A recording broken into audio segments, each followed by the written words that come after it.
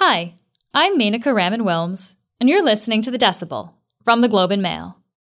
10, 9, 8, 7, 6, 5, 4, 3, 2, 1, 0. Ignition.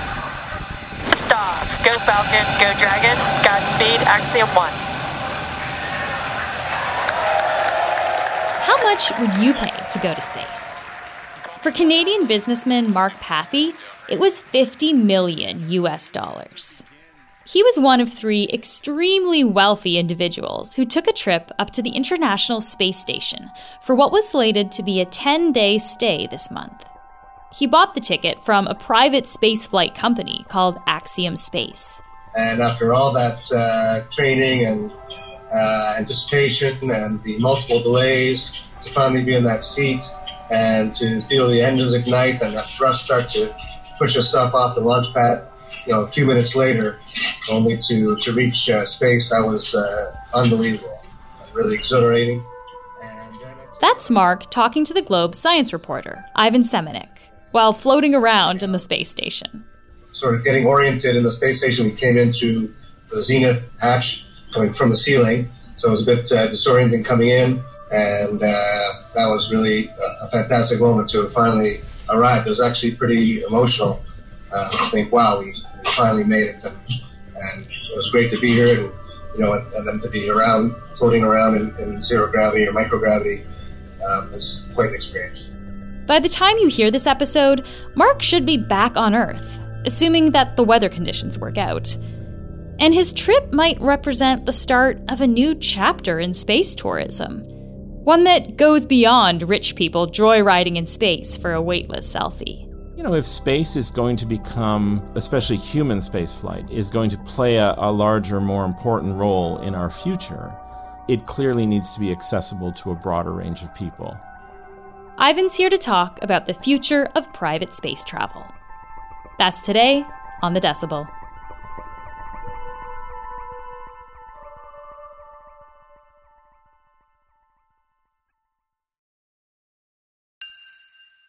Ivan, thanks so much for joining us again. My pleasure. So you actually interviewed Mark while he's on the International Space Station, the ISS. How did that actually work? It's not the first time I've interviewed someone on the station, but it's the first time I've interviewed someone who was not working through a national space program, say through NASA or the Canadian Space Agency. What was interesting chatting with someone like Mark Pathy is, he's been training for a few months, but the whole center of his life has not been going to space, and certainly he has not done it in the media spotlight like a representative of a national space agency. So it was sort of an ordinary conversation, which I found kind of refreshing. I'm just curious about the logistics of it. Was it like a Zoom call? You guys on video talking to each other?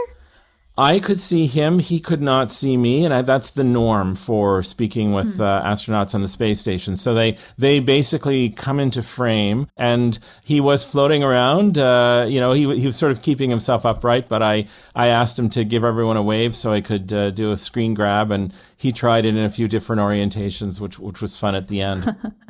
What did you hear from Mark about why he wanted to do this? Why did he decide to pay and go up to the ISS? He, of course, like many people, was sort of a space fan and a science fiction fan. He talked a lot about growing up on Star Trek and so on, and sort of dreaming of that idea, but never imagined that would be something that he would experience. He didn't think of himself as a person who talked a lot about going to space, but probably he does, because when Axiom Space, this private company, first advertised itself as looking for crew members for the first private mission, a friend of his sent him the ad, a company he says he'd never heard of before, and he had to take a serious look at it, and after some long consideration decided, is this something I want to do for real, or is it just a fantasy that's going to stay a fantasy? I also wonder, because astronauts have to go through a lot of training, did he have to do similar kinds of training before he actually went up there? His training really began in earnest last fall, and that's where he sort of, he runs an investment company. He's got his own business. He's got a family life. He's had about 1,000 hours of training and all the various aspects of, launch and being on station, all of the things, but certainly enough to know what he's doing at this point and also to conduct the science. And he's had to fit that around a fairly hectic schedule to keep the rest of his life going.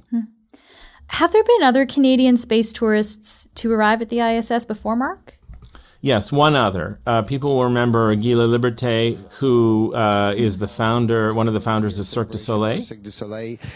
So we're preparing that show, and I think at the end, the coverage we had so far for the event has been very, very good. For the awareness of the situation of water in the world, I think we're exactly where we want to be at this time. So we'll see later. The focus for him was raising awareness for water issues on Earth. And it did, he famously wore a clown nose in space and, kind of got some media attention that way. But this is a little bit different because it's meant to be not just sort of an individual finding a way up, but something that will become a regular feature.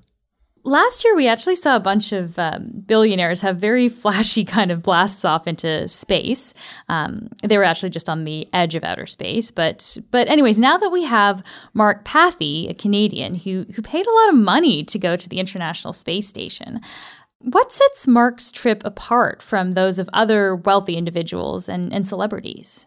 Right. So, and I think what's interesting about the timing of this is he first announced his intention to go to the space station back in January of 2021. So it's been more than a year ago. And in that time, sort of the landscape, or at least the media landscape for wealthy entrepreneurs going to space has really changed because two high-profile billionaires, so Richard Branson and Jeff Bezos, both with their own space companies, did suborbital space flights. We've also seen William Shatner go up and others.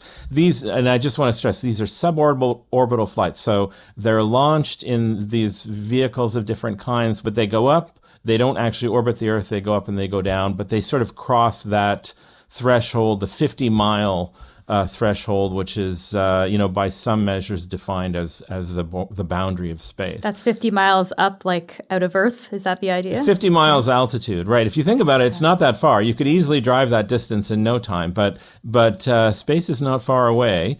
This is a completely different proposition. The company Axiom bills itself as the first private space station. They haven't got there yet, but they say that they're on the path to having a fully private, fully commercial space station of their own. But as a starting point, they are basically the organizers or the coordinators of commercial missions to bring paying customers to the International Space Station. There are meant to be more missions of this kind and eventually modules added to the space station. And perhaps, the longer range plan is to have those basically separate off and have a completely independent, commercially funded space station. And you mentioned that he's doing some work up there while he's up there. Can you tell us about that? I think there is a bit of eye rolling that goes along with very wealthy individuals going to space because we've seen so much of it in the last year. And it's clear that Mark Pathy, and in fact all of the people involved in this Axiom flight, are clearly trying to distance themselves from that sort of joyride idea. All of them are involved in a fairly dense suite of science experiments that they've taken with them or that they're engaged with. Mark Pathy has got 16 experiments working with several Canadian universities, also with the Montreal Children's Hospital. And now, as the Globe science reporter, Ivan, are there any of these experiments and things that he's doing up there that really stand out to you as exciting things? Some of them are cool, and there is a cool factor there. I'm always a little bit skeptical of the cool factor, but I have to say one of the ones that certainly has already gotten some attention is this first demonstration of two-way holoportation. So what happens is, someone in space wears this special headset called a HoloLens, and basically the headset allows you to see your surroundings, everything that's around you. But in addition to that, there's a person in another location who kind of materializes Star Wars-like in front of you in 3 dimensions, and you can communicate with them, and that person is on the ground. That sounds very cool, actually. That sounds very cool. He's demonstrated that technology a few times and interacted with people on the ground. And the practical application, and they tested this out, was to do sort of a mock consultation with a physician. But also, I think that he's able to do some experiments that maybe would be sensitive for professional astronauts. And I thought one thing that was interesting, he's working with the Montreal Children's Hospital on this one, some experiments to study pain in space. And as the researchers in Montreal told me, this is not an easy thing to talk to astronauts about. If you've been training for years and years to get on a mission, the last thing you want to talk about is experiencing pain while you're in space. Their remark was that they found very little in the published literature on this, and we're hoping, and so they're doing a bunch of experiments to try to explore this with Mark Pathy, and there are also Earth observing experiments too. So he's getting a lot of opportunities to look down at the ground from space and do photography, and that's clearly having an impact. How does this private spaceflight company, Axiom Space, how do they make sure that these trips are safe for regular people? Well, I mean, there is a certain degree of risk that's, you can't completely eliminate. Mark Pathy spoke to me about that as well. He clearly expressed confidence in the technology. The space station, of course, has been now in orbit for more than 2 decades. And now we've seen people ferried up to the space station in the SpaceX Dragon capsule. This is the company, Elon Musk's company, but also other companies are involved in bringing cargo to the station. So this is now becoming the norm. I think we're going to see it become the norm as well, or at least a kind of private-public partnership when exploration moves further to the moon and elsewhere. So it seems like a trend that is going to become a permanent feature of how space goes forward. And so this is clearly a milestone. I mean, we've gone from the space shuttle and other capsules, built by national programs, bringing people to the station, to now SpaceX. Other companies are involved in bringing supplies and astronauts. And, this idea that, in fact, there could be a fully private space venture seems like the next step in that direction. Pathy told me at one point when I interviewed him before he flew that, if space, especially human space flight, is going to play a larger, more important role in our future, it clearly needs to be accessible to a broader range of people. Now, granted, right now that means people who are very wealthy. But you can easily also imagine not just a single individual who's self-financed, but you can imagine consortia of research institutes or tech companies or venture capitalists or others who might have reason to access low Earth orbit.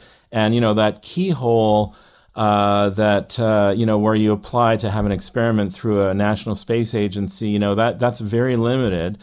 And so, this creates new pathways for people to try things in space that maybe would not have been possible before. And what do government-run space programs then get out of an increase in private spaceflight? There is a little bit of revenue because Axiom is paying for access to some extent. I think really what it does, it's allowing a broader range of interests and channeling private resources into space in an area that has been well established or well mapped out by national space agencies, which in theory would then allow them to focus on more distant areas of human space exploration. So, NASA wants to go back to the moon. Canada has also signed on to this. Of course, we know people are eager to go to Mars, or at least some people are eager to see a person on Mars, and, kind of more pushing the envelope that way to more deep space flight. There is a certain element of low Earth orbit that is becoming routine. And, in a sense, what we're seeing is a shift where maybe, a government-run space agency doesn't have to do everything to make low Earth orbit possible for humans. I guess the thing that we always kind of have a bit of a concern about, though, with private companies taking over a space is that it's an unregulated space then. So with these increased kind of public-private partnerships that are happening with space travel, are there government regulations that are coming into play to make sure that it doesn't just become about the corporate interests? I think that's a really great question, and I don't think there's a single clear answer to that yet. Clearly, at the moment, you have some astronauts coming to the space station. This is a very constrained situation with where cooperation with the agencies and the nations that are partners on the space station is explicit, and of course, once the private presence is such that maybe they have their own station or stations or lots of others are launching, that may change things, because you also kind of wonder, what's the jurisdiction in space? It's a little bit like the high seas in a way, maybe even more so. I think the constraint on that is there are only so many people that are going to into space. But there are international organizations that are trying to, lay out policies and to determine agreements that will help foster the peaceful use of space. And in a way, it just adds an additional player or an additional factor in those efforts where you're already trying to get different countries, often with very different governing systems. You think about China and the United States, for example, or other players in space, to get these countries to cooperate in how space is utilized. The private sector then brings an additional wrinkle to the table, but that's how that's going to be worked out. Yeah. I want to talk about one of the criticisms that we heard a lot about after Jeff Bezos and Richard Branson went into space last year. Many people were bringing up the fact that rocket launches results in a lot of greenhouse gas emissions there. And, at a time when we're really trying to reduce that, are these flights necessary given the environmental cost? And is there an argument for it, I guess? That's another good question, but I'm not sure how you weigh that because lots of science has a large carbon footprint. Obviously, going to space is very energy intense.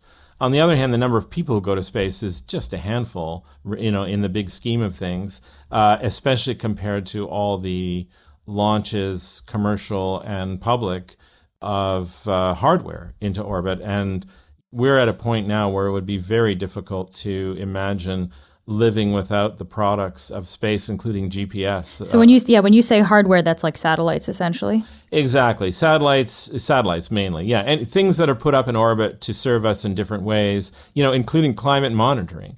So there's much more of that going up than there are people going up. I haven't done the math in terms of what the total carbon footprint is, and I'm not sure how you would balance that against what the scientific value is. I think, like many things, it's really not a quantitative question, but there's a value judgment there. And I think that debate is going to continue, but I don't think it's going to deter people from wanting to go to space. I think there's a certain personality profile, whether they're adventurous or whether they just have a feeling that the long game for humanity somehow involves investment in space. It's a deep conviction that this is important. And I think people either have it or they don't. And, I'm kind of on the fence about it. I find it fascinating to see how people articulate the value of space or not. And I think that's a conversation that's going to continue. Do you know if you would go to space given the opportunity, Ivan? I think it's very unlikely that my family would go for it. But since but I don't know, maybe. But since I haven't been presented with the option, I don't know what I would say. I don't know what I would do. Oddly, I think if it were part of my work, that would make it easier. But whether I would do it just for personal things, I have to say I'm not sure. Ivan, thank you so much for joining us today. My pleasure. That's it for today. I'm Menaka Raman-Wilms. Our intern is Emily McPhail. Our producers are Madeline White and Cheryl Sutherland. David Crosby edits the show. Kasia Mihailovic is our senior producer, and Angela Pacenza is our executive editor. Thanks so much for listening, and I'll talk to you tomorrow.